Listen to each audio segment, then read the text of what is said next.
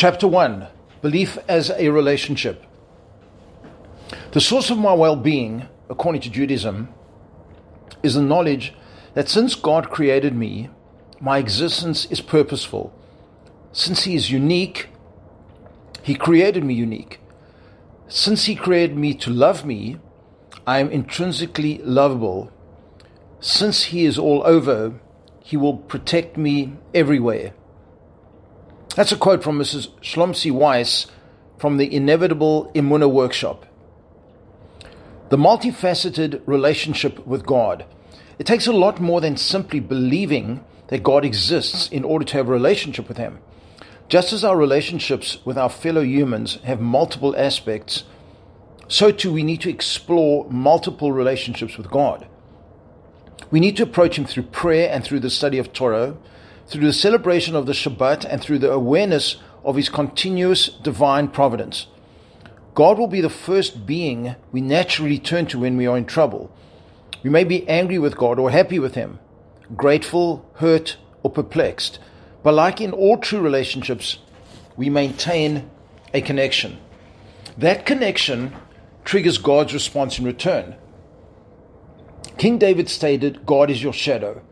He set up the world so that He responds to the contours of a relationship that we must initiate. He waits for us to do His will so that He in turn can exercise His will, which is to do good for us. The prophet Habakkuk gave us a key to unlocking all of Judaism. A tzaddik, or righteous person, lives by his faith. One reading of this verse tells us, even if you are not righteous in everything, in faith you should be righteous. Be a tzaddik in faith. Perhaps we can be mediocre in acts of kindness, in self-restraint, or in being materialistic. But in faith, we must excel. In faith, we must all be tzaddikim, righteous people. Let's not get this wrong. Habakkuk is not telling us to take a blind leap of faith. Faith is not a zero-sum game. It's not a case of either believing or not. There are many levels and facets to faith and many starting points. There is a God of comfort, the being I turn to and talk to. There is the belief that God is involved in our lives, that He creates challenges for us that are just what we need, the God of divine providence. There is belief in the fact that He gave us the Torah at Sinai, and that He will unfold the Messianic era when His unity will be revealed. This is the God of history.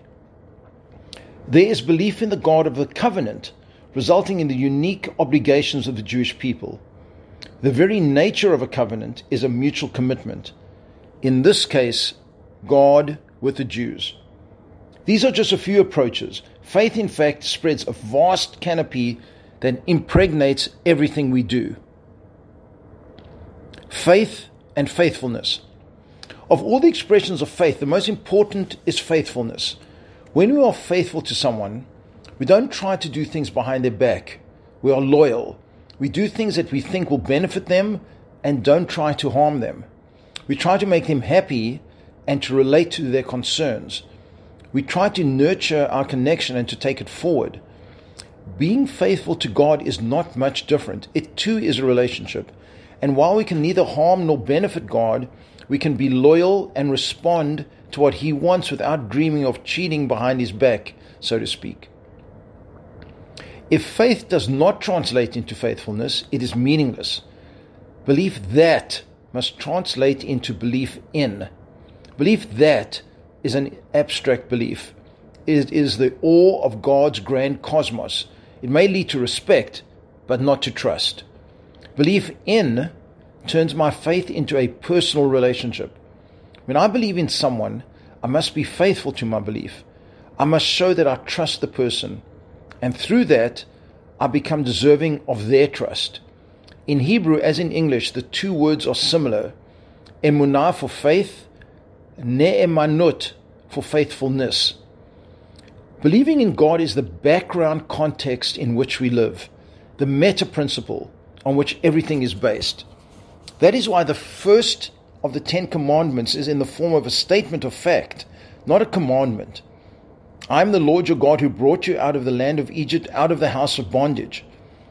God is not commanding us to believe.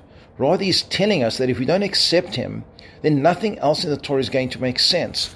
The first of the 10 commandments is really an introduction to all the commandments. I'm the Lord your God. Stated this way, the opposite of faith is not atheism. It is rather a state when one has no relationship with God and no attachment to Him.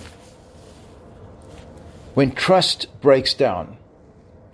Many of us believe in God, but we don't know how to have a relationship with Him.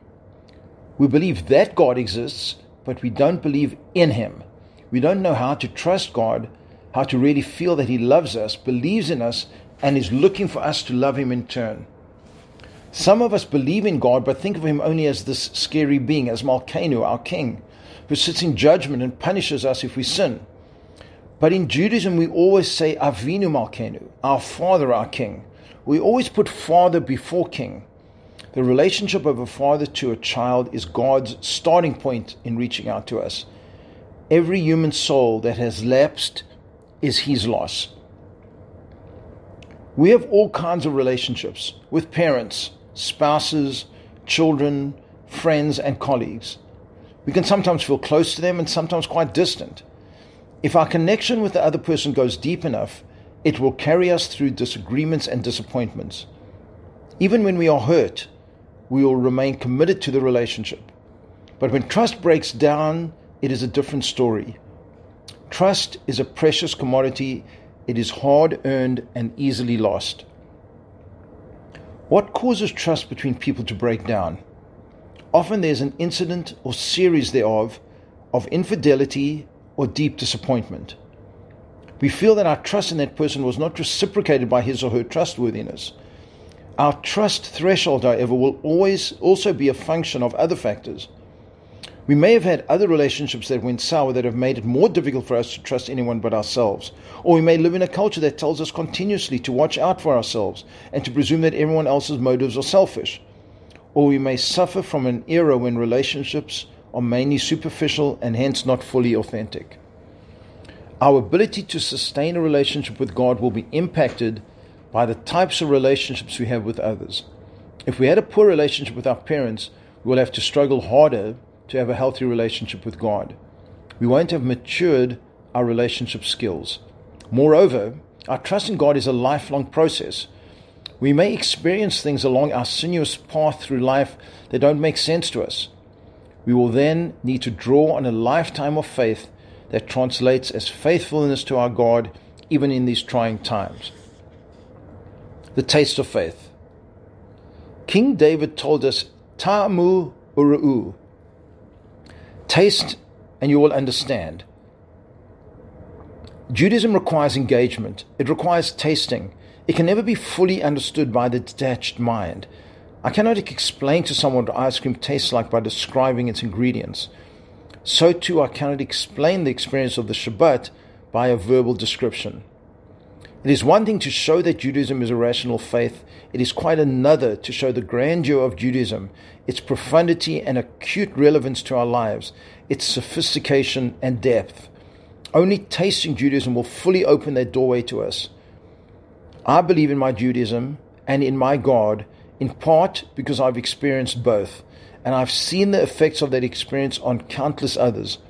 My Judaism works for me, and hence my faith, though it has strong intellectual components, is like an old friend.